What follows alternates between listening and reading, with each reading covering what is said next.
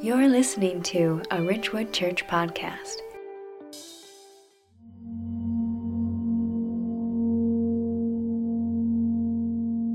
The bigger the lie becomes that you are taking up space. You really are better off if you're not there.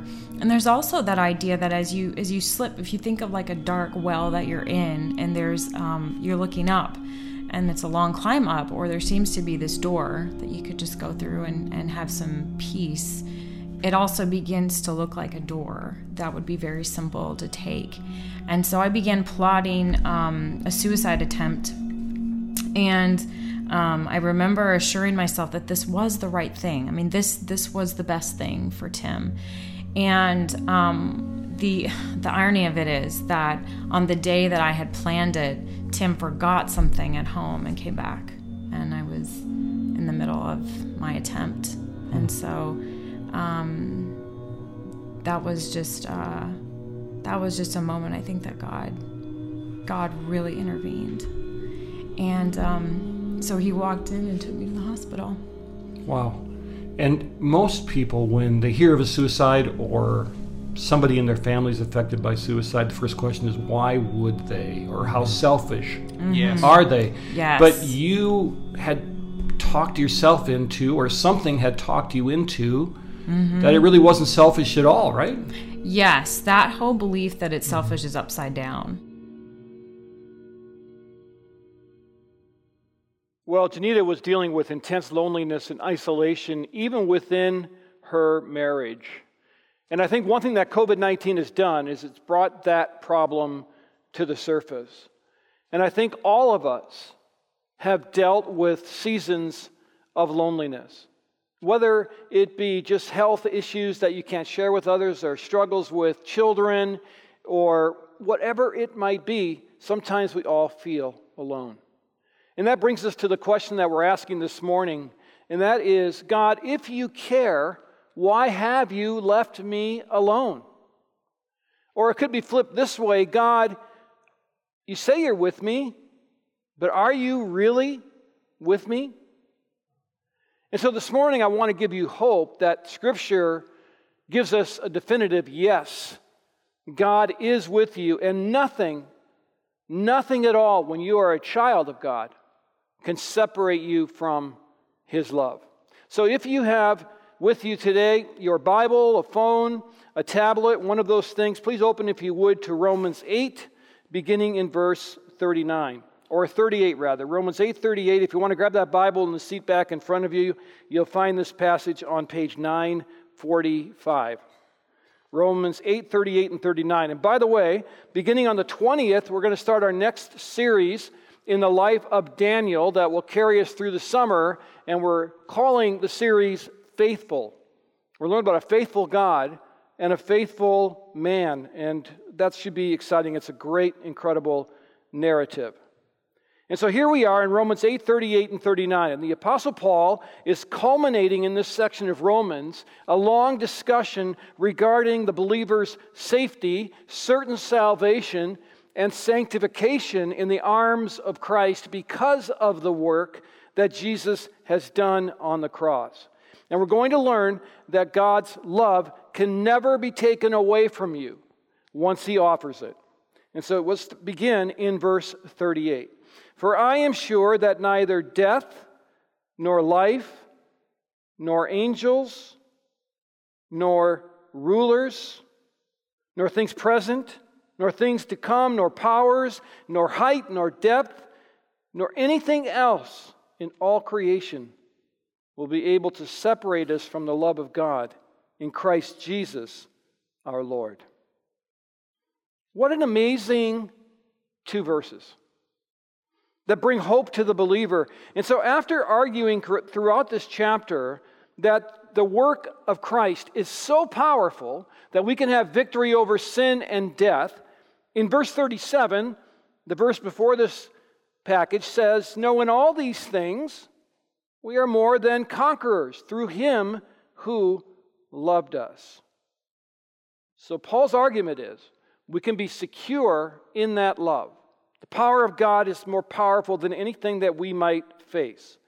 And here's my first point to help you see that nothing can ever get in the way of God's love for you. And that is, God's love was conceived of in eternity past. God loved you before you were born. God loved you before anything else existed. And so it's not based on you. It's based on Him. It's based on His character. It's based on His faithfulness. And because you didn't earn it, you can't unearn it. And God's love is pursuing you. And it's amazing and transformational. Earlier in Romans 8, here's what Paul had to say. What then shall we say to these things? If God is for us, who can be against us? He who did not spare His own Son, but gave Him up for us all, how will He not also with Him graciously give us all things? Who shall bring any charge against God's elect? It is God who justifies. And what he's saying here is that God does all the work. It's God who justifies. And this term here, elect, in the original language simply means chosen. Chosen by God to receive salvation through Jesus Christ. And so it is God who does that. It is God who justifies. God is doing all of that powerful transformation in your life. You didn't earn any of this. All of this happened before you were born. Really interesting passage pops up in Revelation 13:8, and Luke writes this. It's really poignant to what we're talking about here. And all who dwell on earth will worship it. The it here is the beast, that satanic, powerful creature that emerges in the end times. Everyone whose name has not been written, he's saying, will worship this thing before the foundation of the world in the book of life of the Lamb who was slain. Now just stop for a moment. What Paul is saying is the Lamb's book of life, which in Scripture denotes a list of some sort of believers who have come to know Jesus, was written before the foundation of the world. And so His love for you is His choice. His love for you never ever will end. It never will change because God never changes. He will never forsake you because that's not in His character. You can't lose your salvation on a bad day because it was written before the foundation of the world. This is the kind of power that God's love brings to the table. Now listen, I know that loneliness is very difficult to grapple with. And so I'm not at all trying to explain it away. What I'm trying to say is that there is always someone there for you. And if you have repented of your sin, and if you are a follower of Jesus Christ, you never have to doubt His extreme love for you, because it's always there. There's not a thing, a person, an event, a circumstance, your actions, your thoughts that can tear you away from the arms of a loving Father that has adopted you to be His child. And I don't know about you, but when somebody threatens my children, I hold on really tight. You're not going to tear them out of my arms. And that's the way you are with God, and that's wonderful. It's wonderful to know. So God loved you from eternity past. But here's the point now of Romans 8:38 and 39. The extreme power of God is your help and shield. And this is what makes the way for His love to be so everlasting.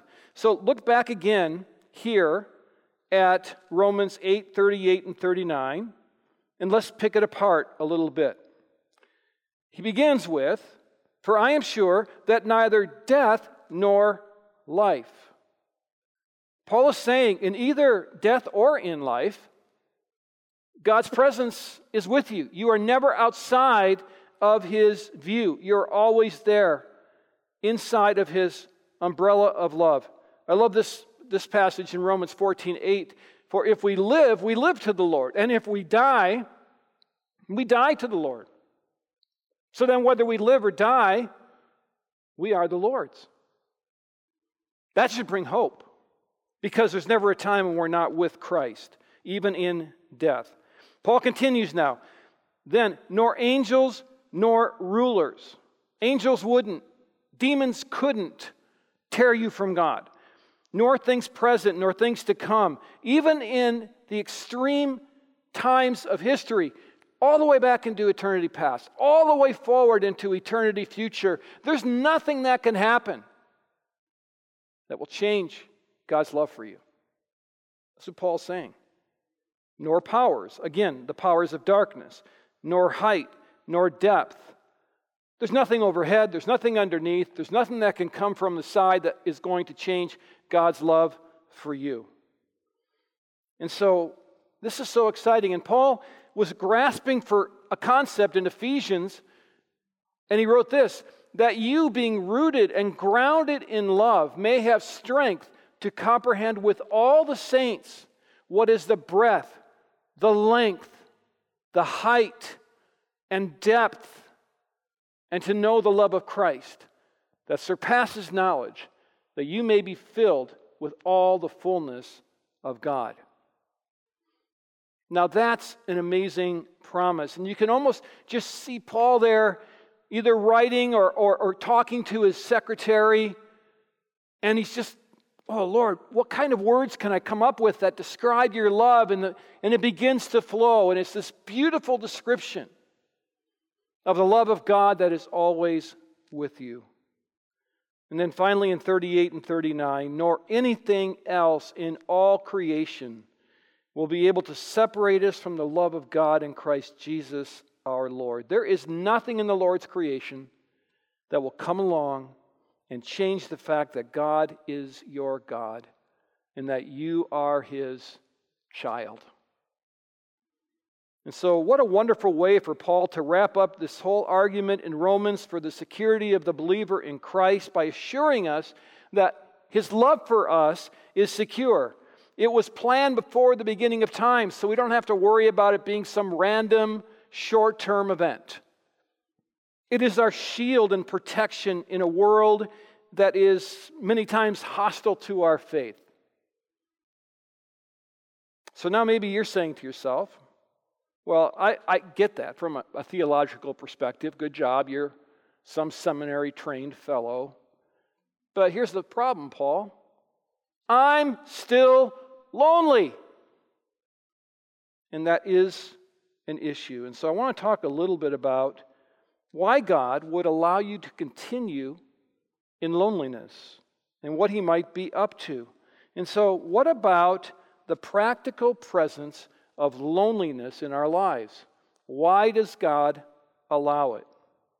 Now, in order to grapple with that question, I want to remind you first that you're not alone in your loneliness. Many of the great men and women of the Bible have struggled with loneliness. I think of David first, and I bet he's the first name that came to your mind as well. David wrote in Psalm 25:16, "Turn to me and be gracious to me, because I am lonely and afflicted." And David spent much of his life on the run by himself. He was lonely and afflicted.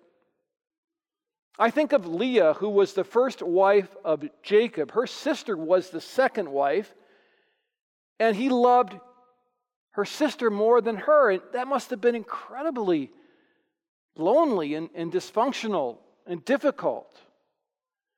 And then there was Elijah, the great prophet, who made a prophecy against Ahab, the king, that there would be a drought coming, and he had to run for his life. He lived in loneliness. Jeremiah, the weeping prophet, he's called, because he was destitute and alone, because his prophecies, well, they brought things to people that they didn't want to hear. And then, of course, there's our Lord Jesus Christ, who at his hour of trial was left alone. On the cross, he was alone.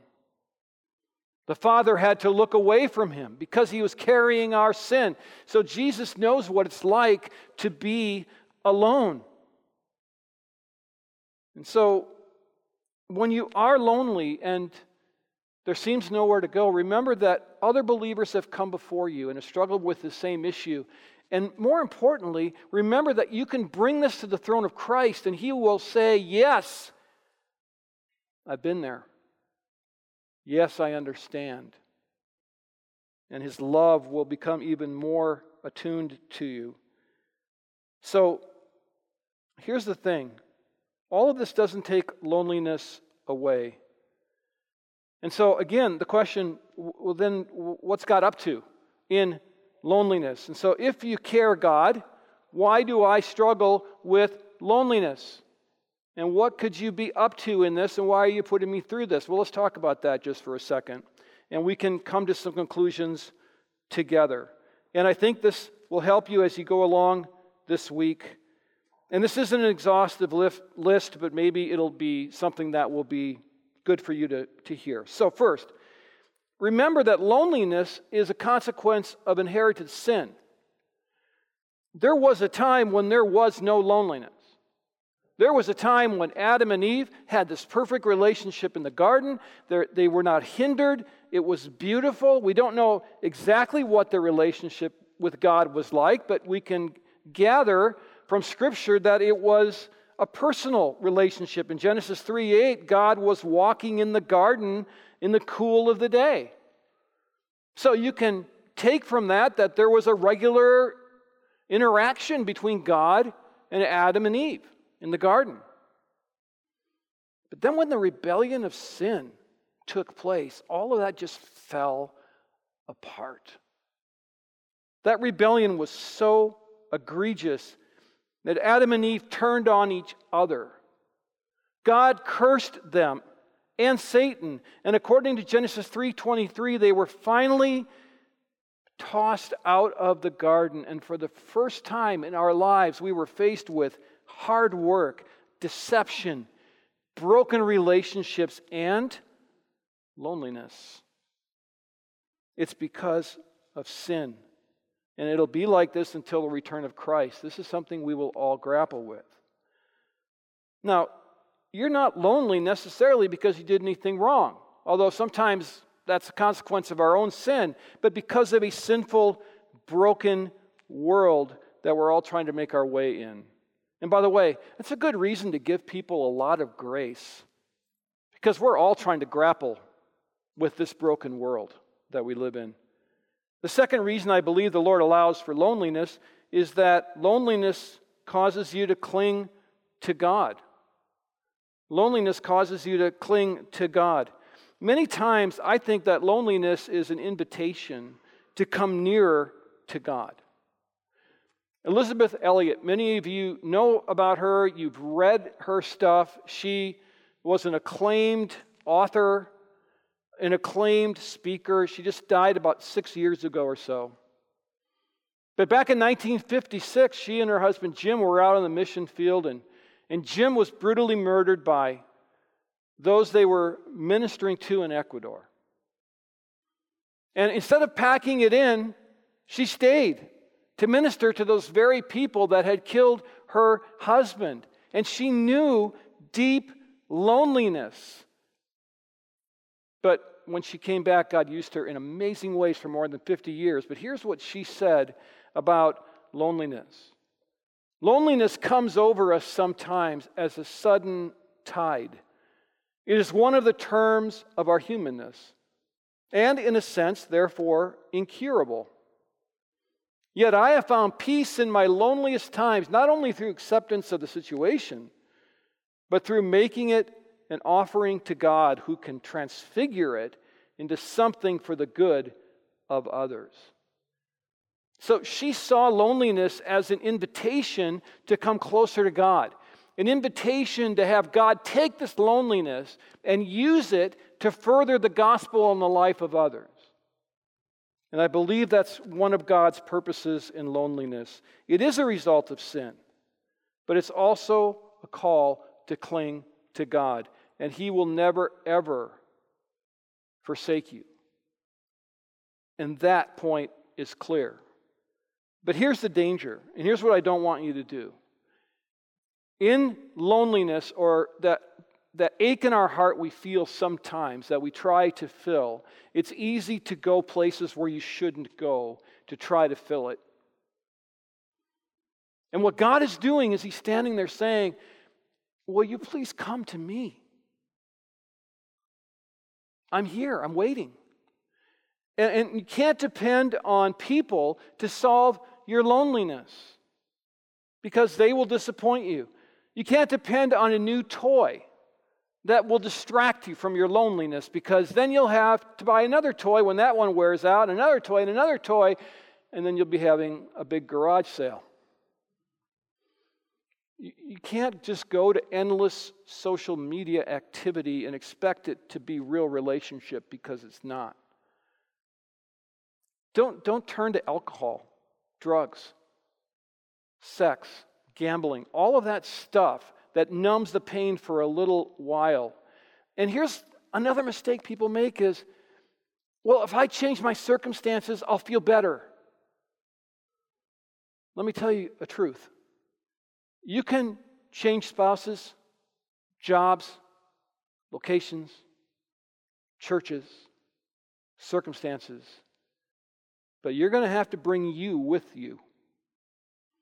And the work needs to be done inside of here. And what God is calling you to do is, hey, I know your heart is aching. I know you're alone. I know you feel like nobody cares about you, but come to me because I care. And my love for you is forever. And he's inviting. Elizabeth Elliot got that. God is inviting. And loneliness is a part of the human experience, but the spiritual part of the equation can't be denied. And so here's a point that I think is really important. Your hope within loneliness is God's love manifested on the cross. This is really where our hope is. It was on the cross that Jesus gave us a resolution to loneliness. He made a way for us never to be separated from Him again. And that moment that Jesus went to the cross changed everything. Until then, believers had to make sacrifices and go to the temple over and over and over and over again. But at that moment, the final sacrifice, the Lamb of God, the sinless one, went to the cross and gave of Himself so that we could walk into the arms of God and be reconciled with God and be loved forever and ever and ever. So loneliness was resolved on the cross. Colossians 1:19 and 20 tells us this. For in Him all the fullness of God was pleased to dwell, and through Him to reconcile to Himself all things, whether on earth or in heaven, making peace by the blood of His cross. So this is about peace with God. It's about endless love. It's about the kind of reckless love. Not reckless in the sense where God doesn't know what He's doing and He's just throwing stuff out there. It's this pursuit that will run over anything to get to you, that the cross ensures. And when you simply believe in Him, you will never be without God. So let me just recap for you so you get this. And maybe tomorrow as your real life starts, you'll have a sense of peace about this. The question of the day is, God, if you care, why have you left me alone? Because loneliness is a real thing. It's painful. It's part of the human condition. It's something that we have to grapple with in our world. And I understand loneliness. When my wife died, when my son was killed, deep bouts of loneliness, despair. And it's something when you're going through that kind of thing that you can only carry yourself. I mean, Wendy has commonality in that, but it's really my journey. And so it can still be overwhelming. And every time I feel overwhelmed, it's always God saying, come here.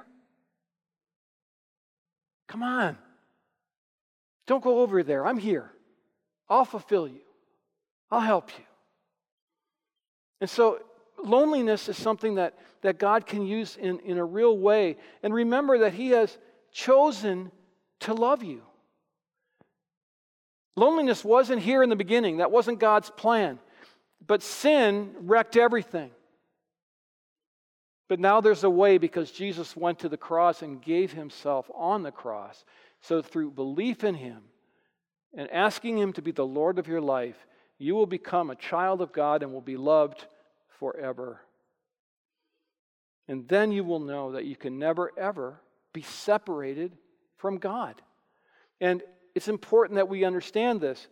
And so, let's go back to where we started this morning. And now we know what this all means. Let's read it again. Romans 8:38 and 39. For I am sure that neither death, nor life, nor angels, nor rulers, nor things present, nor things to come, nor powers, nor height, nor depth, nor anything else in all creation will be able to separate us from the love of God in Christ Jesus our Lord. Such good news. So when loneliness strikes, remember, the Bible clearly teaches that you're never alone. You're loved eternally. You'll never, ever be separated from the love of God. And so, let's go to the Lord's table together and let's celebrate this amazing truth. When you came in today, you should have received one of these communion kits. This is a result of COVID, and we're living with this for now. It's fine, because it's a symbol. And what we're doing is we are remembering. And so if you didn't get one of these, hop up and grab one, raise your hand, they'll bring one to you. What we're remembering is the time that Jesus was alone, when he was voluntarily alone. Because when he embraced the cross, he knew that his men would desert him. He knew that his Father would look away from him. And as I've stood in the Garden of Gethsemane, I've often looked at the old city, just through the Kidron Valley, up the hill, and I could close my eyes and I could almost hear what Jesus must have heard. The clamoring of soldiers, swords, and shields, and looking up and seeing the lanterns coming down that hill to arrest him and to put him to his hour of trial. And he didn't run. He embraced the cross, though everyone deserted him. And so today we celebrate his aloneness that led to our being loved for all of eternity. And so as he gathered his disciples, he said, "This is my bread, which is broken for you. When you eat it, do it in remembrance of me." So let's do this in honor of our Lord Jesus Christ.